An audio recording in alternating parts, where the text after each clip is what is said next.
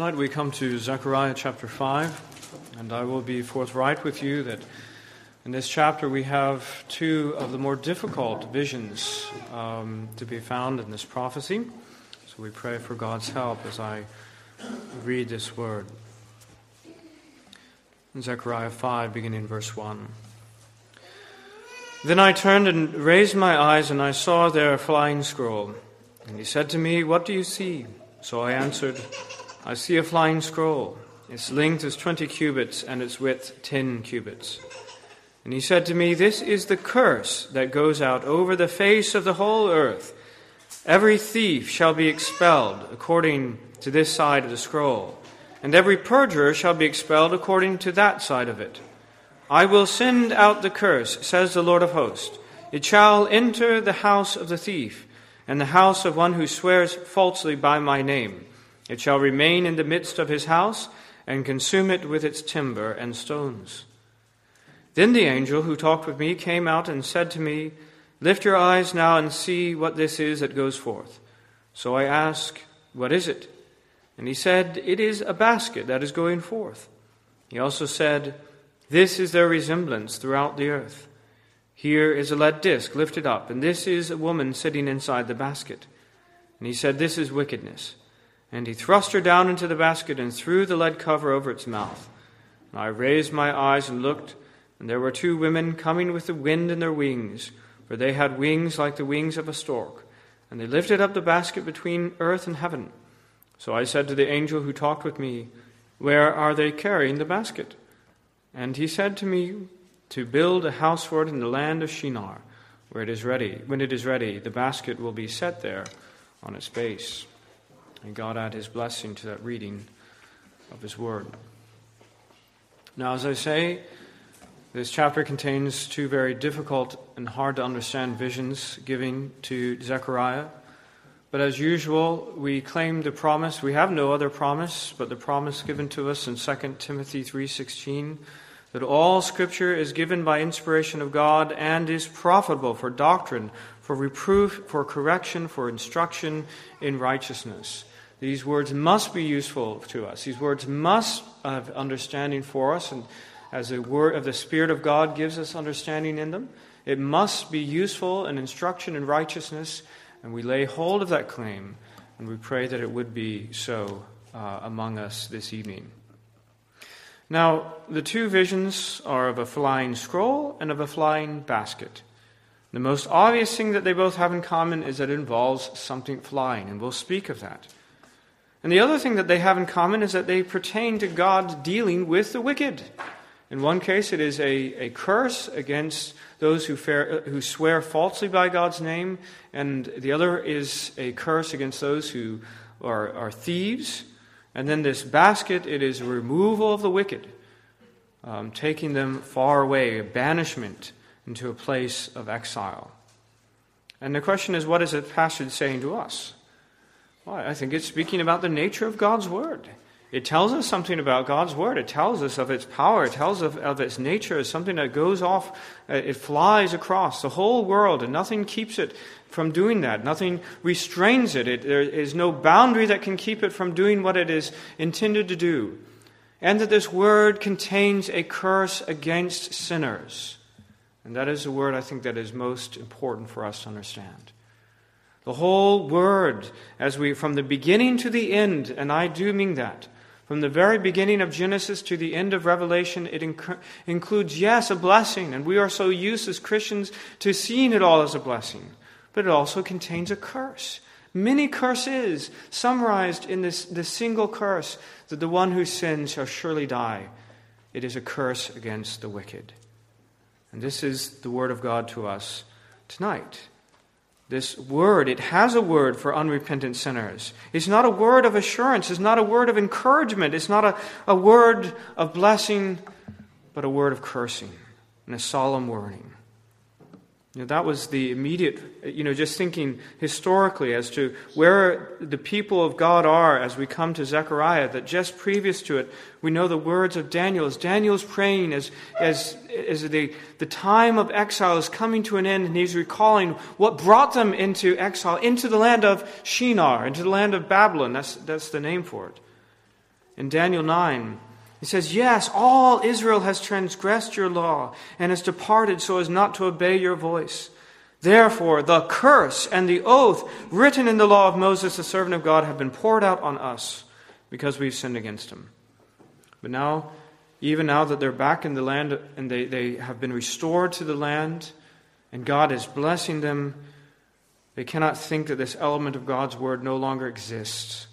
It remains in force, and all the more so, but also with an increased element of hope in the gospel, which it hints at and which we want to speak of as well.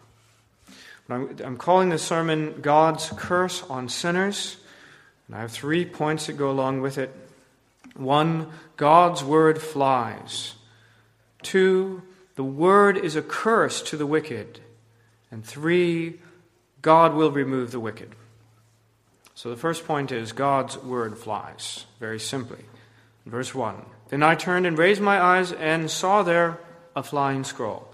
And he said to me, what do you see? And I answered, I see a flying scroll. Its length is 20 cubits and its width 10 cubits. It's very, very clear. If there's anything clear in this whole vision, and I do not pretend to understand every last element of it, but if there's anything clear, it is very clear that this scroll is a representation of God's word.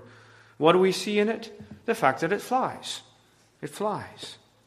And that's just what is said in Psalm 147, verse 15. This morning, Nathan was speaking about the Word of God, and in the Psalms, the Psalms have a lot to say about the Word of God.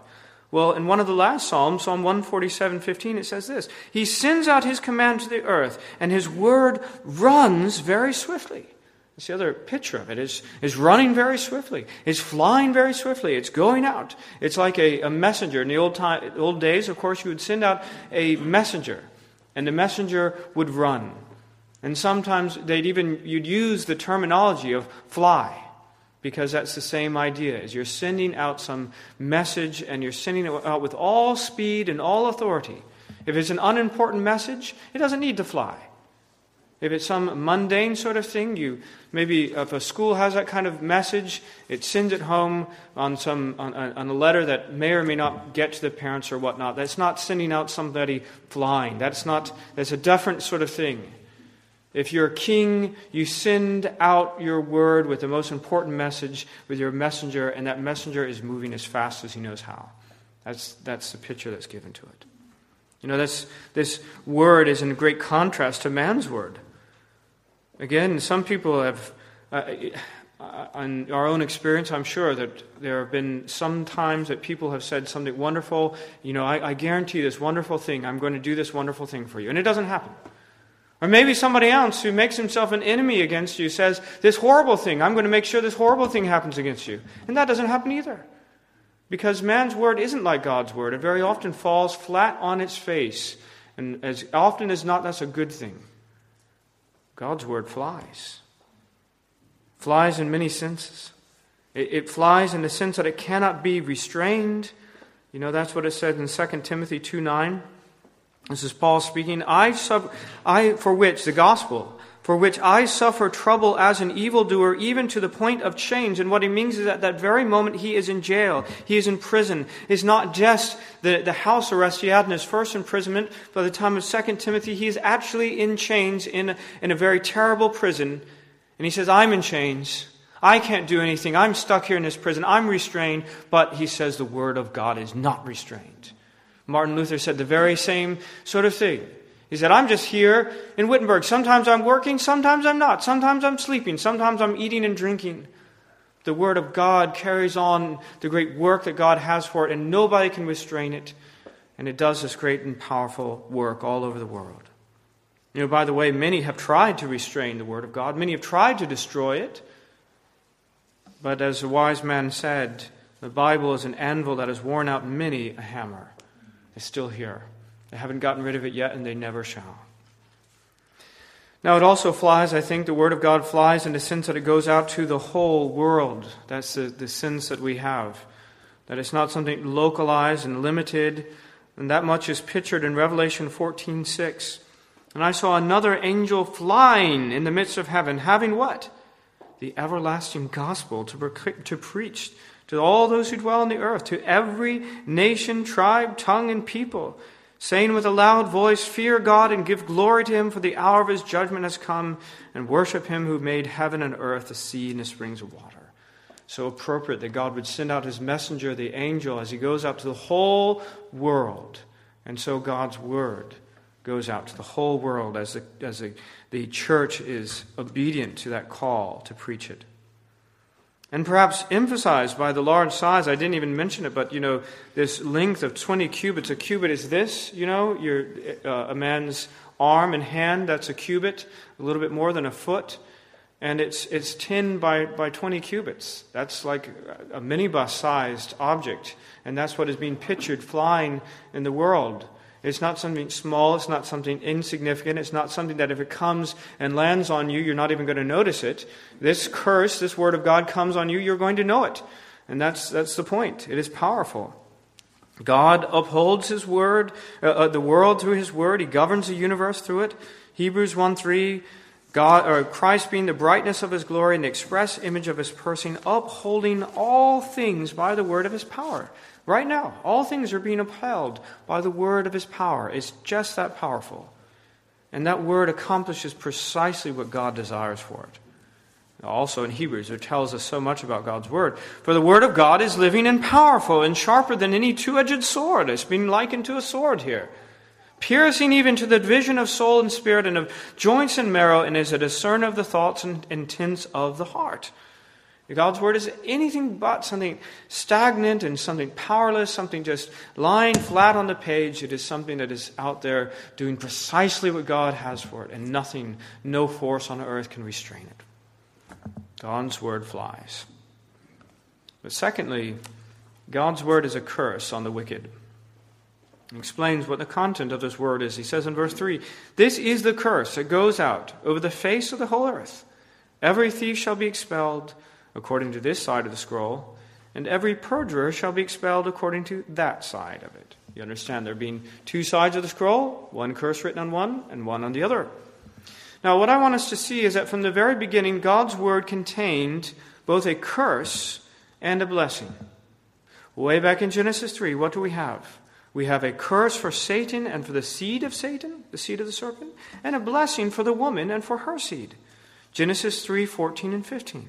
So the Lord God said to the serpent, because you have done this, you are cursed more than all the cattle, more than all the beasts of the field. On your belly you shall go, and you shall eat dust all the days of your life. And I will put enmity, warfare, strife between you and the woman, and between your seed and her seed. He shall bruise your head, and you shall bruise his heel.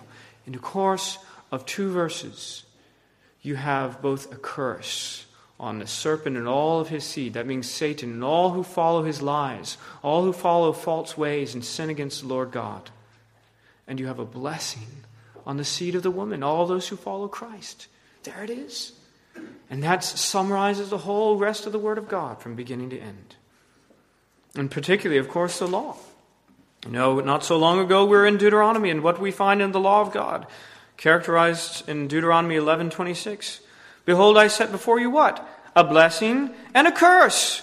The blessing if you obey the commandments of the Lord your God, which I command you today, and the curse if you do not obey the commandments of the Lord your God, but turn aside from the way which I command you today to go after other gods you have not known. And you remember how it was wonderfully pictured. You have these 2 mountains, Mount Gerizim and Mount Ebal, and you have the blessing on Gerizim and the curse on Ebal, and there they are, the blessing and the curse of God's word.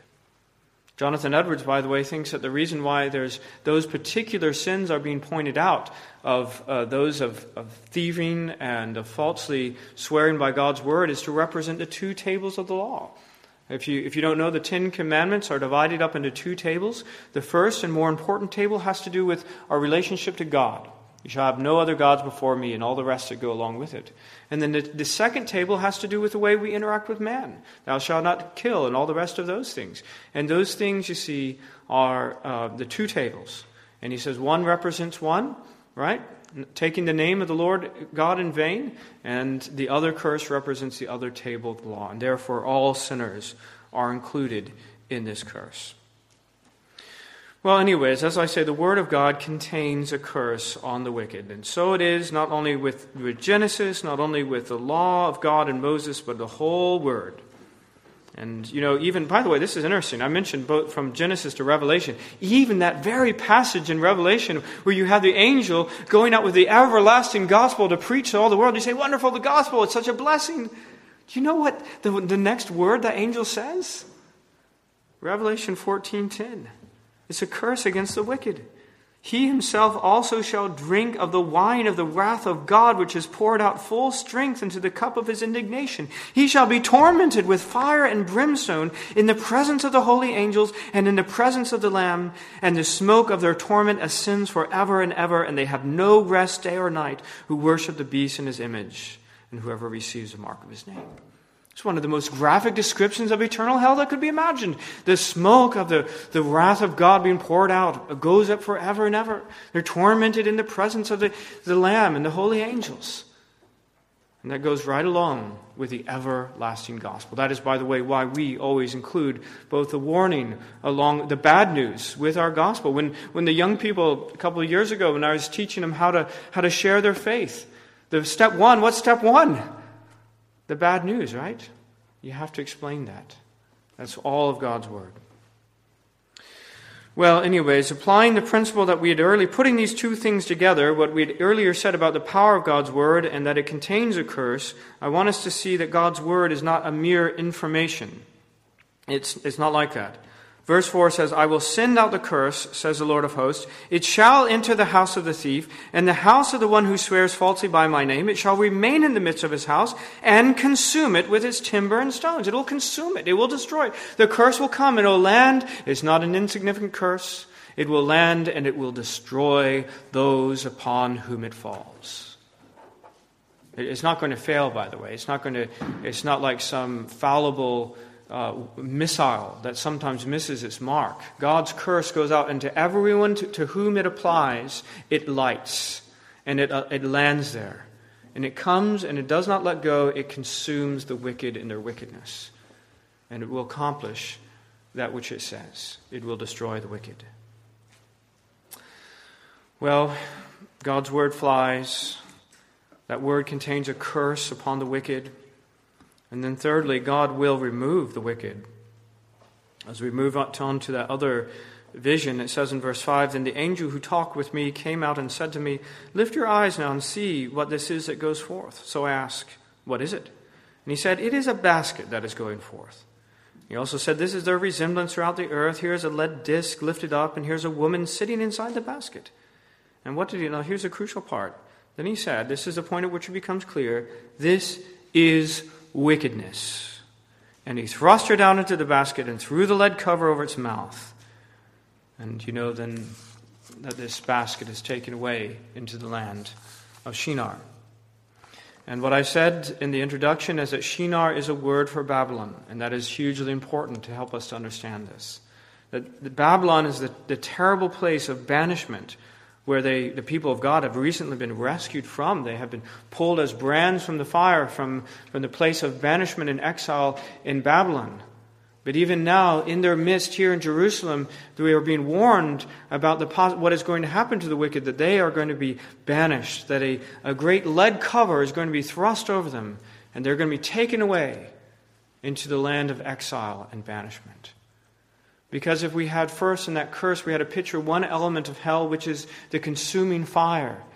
That this curse is going to consume them and their house and is going to burn up all the timber and the stones. That's a picture of the fires of hell.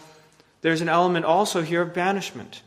Because as we even had it in the New Testament reading in Matthew chapter 8, that those unrepentant sinners are going to be thrown into outer darkness, the place of banishment, Babylon. And that's what's going to happen to the wicked. Well, what does it mean? What does it mean? Well, it's certainly a warning to sinners. It's a warning that wickedness is going to be dealt with. This picture of banishment and confinement of the eternal judgment to come in hell. So it's a warning to sinners. But also, interestingly, I think it is a promise to the nation. Isaiah 9:18 reminds us, wickedness burns as a fire. It shall devour the briars and thorns and kindle in the thickets of the forest. Though the wrath of the Lord of hosts, the land is burned up, and the people shall be as fuel for the fire, and no man shall spare his brother. And what's that saying is that the wicked people among our midst, those who were in the land of Israel, those who were among God's people, those individual sinners were the reason why they were brought into exile. The reason why the nation was destroyed was because of all the wicked who were among them. And therefore, the greatest threat that came to that nation right then, the greatest threat that Joshua the high priest and Zerubbabel the governor had as they were there back in Jerusalem after the exile was the wicked might spring up again among us. And then what? If the wicked proliferate among us, then the Lord's going to do the very same thing. He's already said that curse has not been abrogated. But the answer is that the wicked are going to be taken away from them. The wicked are going to be removed. And that's a wonderful promise. That God is not going to allow this time the wicked to determine the fate of his own people, but he will remove them from among them. But even better is the promise that we already had in Zechariah 3. Hear, O Joshua the high priest, you and your companions who sit before you, for they are a wondrous sign. For behold, I am bringing forth my servant the branch. And this is in all capitals, and gloriously so, because it's speaking of the Lord Jesus Christ. And behold, the stone that I've laid before Joshua, upon the stone are 7 eyes. Behold, I will engrave its inscription, says the Lord of hosts, and I will remove the iniquity of the land in one day. See, God is going to provide atonement. The problem that happened before is not going to be repeated for God's people because He is going to deal with the wickedness. He is going to get rid of it so that the people who are in God's people, their wickedness will be cleansed. Their wickedness will be dealt with. And the reason and the means by which He's done this is the rock, the Lord Jesus Christ, the branch that He's setting up. I will remove the iniquity of the land in that one day, and praise God. Yes, as a warning for the sinners that they will be taken away, but also for God's people who put their trust in the Lord, their iniquity will be dealt with by the Lord Himself. You know, the wonderful promise to us as we try to make the connection to our New Testament faith in the Lord Jesus Christ is that, yes, the Word of God contains a curse. The law is a curse. Galatians 3 makes it very clear. As many as are of the works of the law are under the curse. For it is written, cursed is everyone who does not continue in all things which are written in the book of the law to do them. This law, no one can perfectly keep it. It is therefore a curse. And it will fall upon all those who seek to justify themselves by the law. No one is justified. That's what he goes on to say. No one is justified by the law in the sight of God, is evident. The just shall live by faith. You see, God has provided another way. And we do not seek to justify ourselves by keeping this law because it will be a curse to us. But rather He has provided a way in Christ to deal with our unrighteousness, our wickedness, and all we have to do is believe. The law is not of faith, but the man who does them shall live by them. Christ, and here's a wonderful thing, verse 13. And this is a blessing, not a curse. Christ has redeemed us from the curse of the law, having become a curse for us. You say, what happened to that? That word of God, you said it's going to happen. You said, Bill, it's going to be true. You said, and we know that there were sinners back then. What about the curse that was supposed to fall on them? I'll tell you what happened to that curse. It fell on Christ instead. And God is not going to remove us as people. He's going to remove the wickedness from us because that curse, that wickedness, it fell on Christ. And the wrath of God due upon us, it fell on Him. And therefore the curse of the law is removed. We are freed from the curse of the law. That the blessing of Abraham, not the curse, the blessing of Abraham might come upon the Gentiles in Christ Jesus, that we might receive the promise of the Spirit through faith. I'll say just more on that as we move now formally into application. The very first thing I would say is we've got to take seriously the curse. Each and every time the Word of God is preached, we can be fairly certain that there are those who have not yet believed the gospel, those who have not yet put their faith in Christ. And to you, I'd say, take this curse seriously. It's not said in vain. You know, Deuteronomy 29, some stirring words I'm reminded of when we were in Deuteronomy.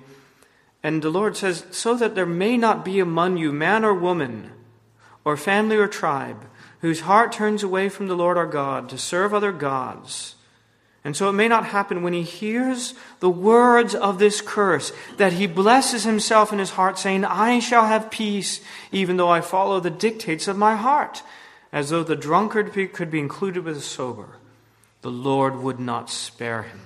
For then the anger of the Lord and his jealousy would burn against that man, and every curse that is written in this book would settle on him, and the Lord would blot out his name from under heaven. You see how it is? This curse settling on the wicked, it always finds its mark. It will always settle on and do what it says. And what he's saying is, please do not hear this warning. Please do not hear this curse and say, doesn't apply to me. This is not my problem. Please don't let that be the case with you. Because it says the Lord would not spare him. And that the anger of the Lord would burn against that person. If the curse is written against those who have sinned against the law, believe it and receive it. Take it seriously.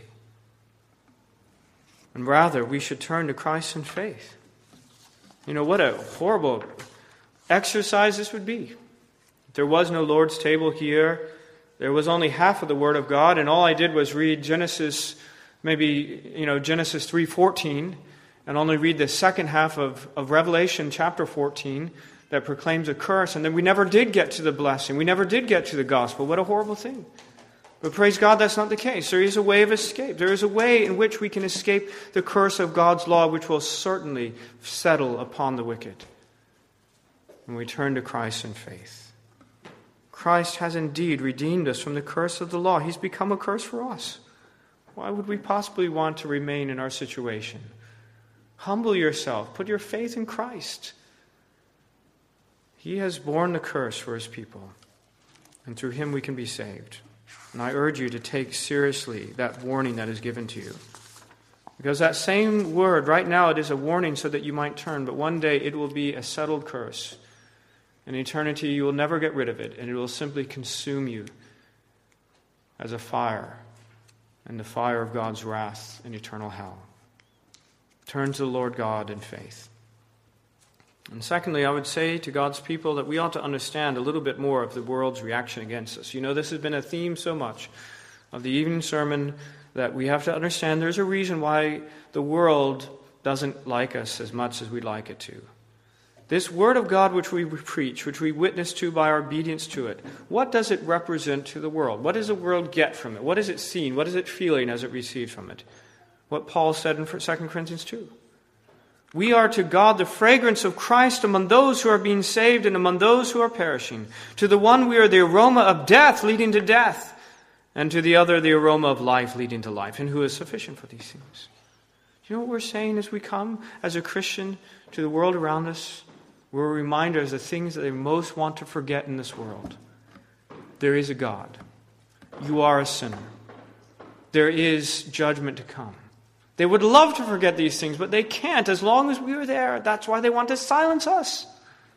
Of course, they don't mind if we have our private religion hermetically sealed away like that woman, the woman that represented wickedness, with her lead lid over. That would be okay as long as our voice is not heard in the land. But as long as it is, we represent the curse that yet falls upon them. When what they don't know is we also represent the only possibility of life, the only possibility of escape. But to the worldly, we're the savor of death. To God's people, we're the savor of life, which is why God's people, as we have visitors come from other places, they love to hear God's word. They love to be among the presence of God's people. It's the savor of life to them. Well, thirdly, I would say don't take the name of the Lord God in vain or steal. It would be rather silly of us to go through such a chapter and not to speak of the very practical implications of those particular sins that are being highlighted. And I'll read to you what our larger catechism, and I recommend the larger catechism to you, because you say, I'm not a thief. Well, let me just explain to you what the larger catechism says with regard to these commandments. First, because it's the most important one in the first table of the law, Larger Catechism 113. What are the sins forbidden in the third commandment? And this is speaking of taking the name of the Lord in vain.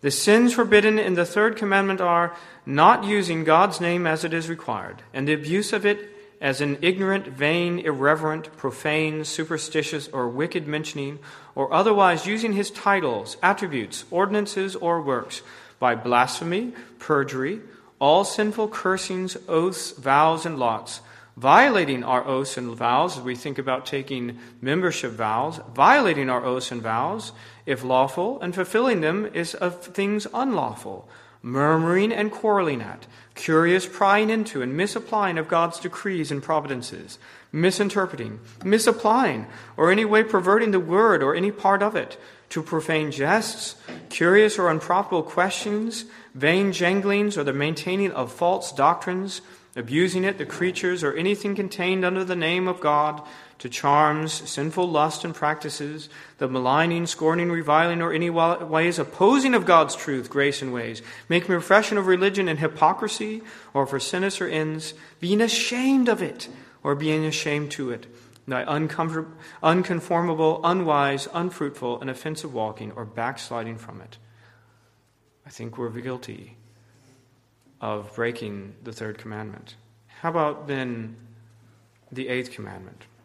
The duties required in the eighth commandment are truth, faithfulness, and justice in contracts and commerce between man and man, rendering to everyone his due, restitution of goods unlawfully detained from the right owners thereof, giving and lending freely according to our abilities and the necessities of others, moderation of our judgments, wills and affections concerning worldly goods, a provident care and study to get, keep, use, and dispose these things which are necessary and convenient for the sustentation of our nature and suitable to our condition, a lawful calling and diligence in it, frugality, avoiding unnecessary lawsuits and suretyship, or other like engagements, and an endeavor by all just and lawful means to procure, preserve, and further the wealth and outward estate of others as well as our own.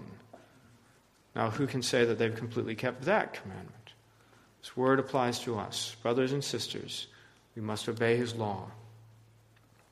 Fourthly, I would say church discipline is good. You say, what does this have to do with it? Remember the promise? God's removing the wicked from our midst. Well, you see, the Lord has a mechanism for doing that among the church, and it's called church discipline. And in fact, as Beth joins as a communicant member of the church, one of the things that she puts herself under is that possibility of discipline. And all of us who have joined likewise. And it's a good thing. It's a right thing. Because otherwise the wrath of God falls on us and the church when sin is kept unchecked. That's what it says in 1 Corinthians 5:6. Your glorying is not good. Do you not know that a little leaven leavens a whole lump?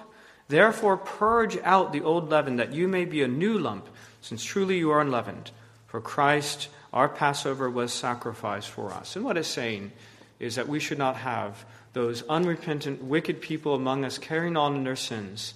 Of course, we are sinners, but we should repent, and we come to the Lord to be washed in his blood.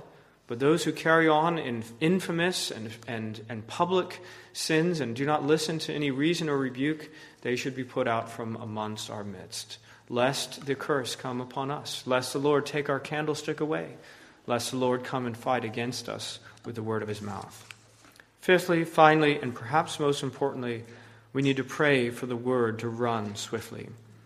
That's what it says in 2 Thessalonians 3:1. Finally, brethren, pray for us, that the word of the Lord may run swiftly and be glorified just as it is with you. And brothers, I am stirred up about this. I feel this great frustration that the word of God, that it should run swiftly among us, that it should do the great work. And how we are grieved, aren't we, when the word of God is preached and nothing happens. How we're grieved when sinners come and hear the word of God and nothing happens. They're not saved. We ourselves are not built up. That the word of God is being preached at many faithful churches in this land in the Northeast, and yet they seem to shrivel away. We need to pray earnestly that the word of God would run swiftly. That is the reason why we've instituted this new prayer meeting, on a monthly prayer meeting on Saturdays, that we might humble ourselves and present to God our petition, that he would do what only he can do and make this word efficacious. We can only speak it. God, through his Holy Spirit, can make it to do everything that he accomplishes, everything he desires for it to accomplish. And we must pray that he would. Let's pray. Heavenly Father, what can we say to these things? Who indeed is sufficient to even relay them, to communicate them, let alone, Lord, how can we make these things to be efficacious? No one can do it. Only you can. Lord, we know that your word flies. It is powerful. It goes out to all the world. No one, in the end, even escapes it. And Lord, that this word contains a curse on all the wicked. You will destroy them. You will remove them from your presence and the presence of your people. But Lord, even in so saying, we know it is a warning, a good and right warning. And we pray, Lord, that all here might heed this warning and turn to the Lord Jesus Christ in faith. And Lord, how we pray that you'd enable your people to live in accordance with your word, that we'd not be guilty of these things, but rather there would be righteousness and holiness among us.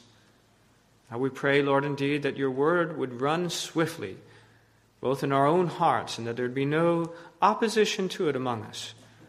But rather, Lord, your Spirit would to wing it on its way, here and in other places, that, Lord, your church might be built up. We pray this in Jesus' name. Amen.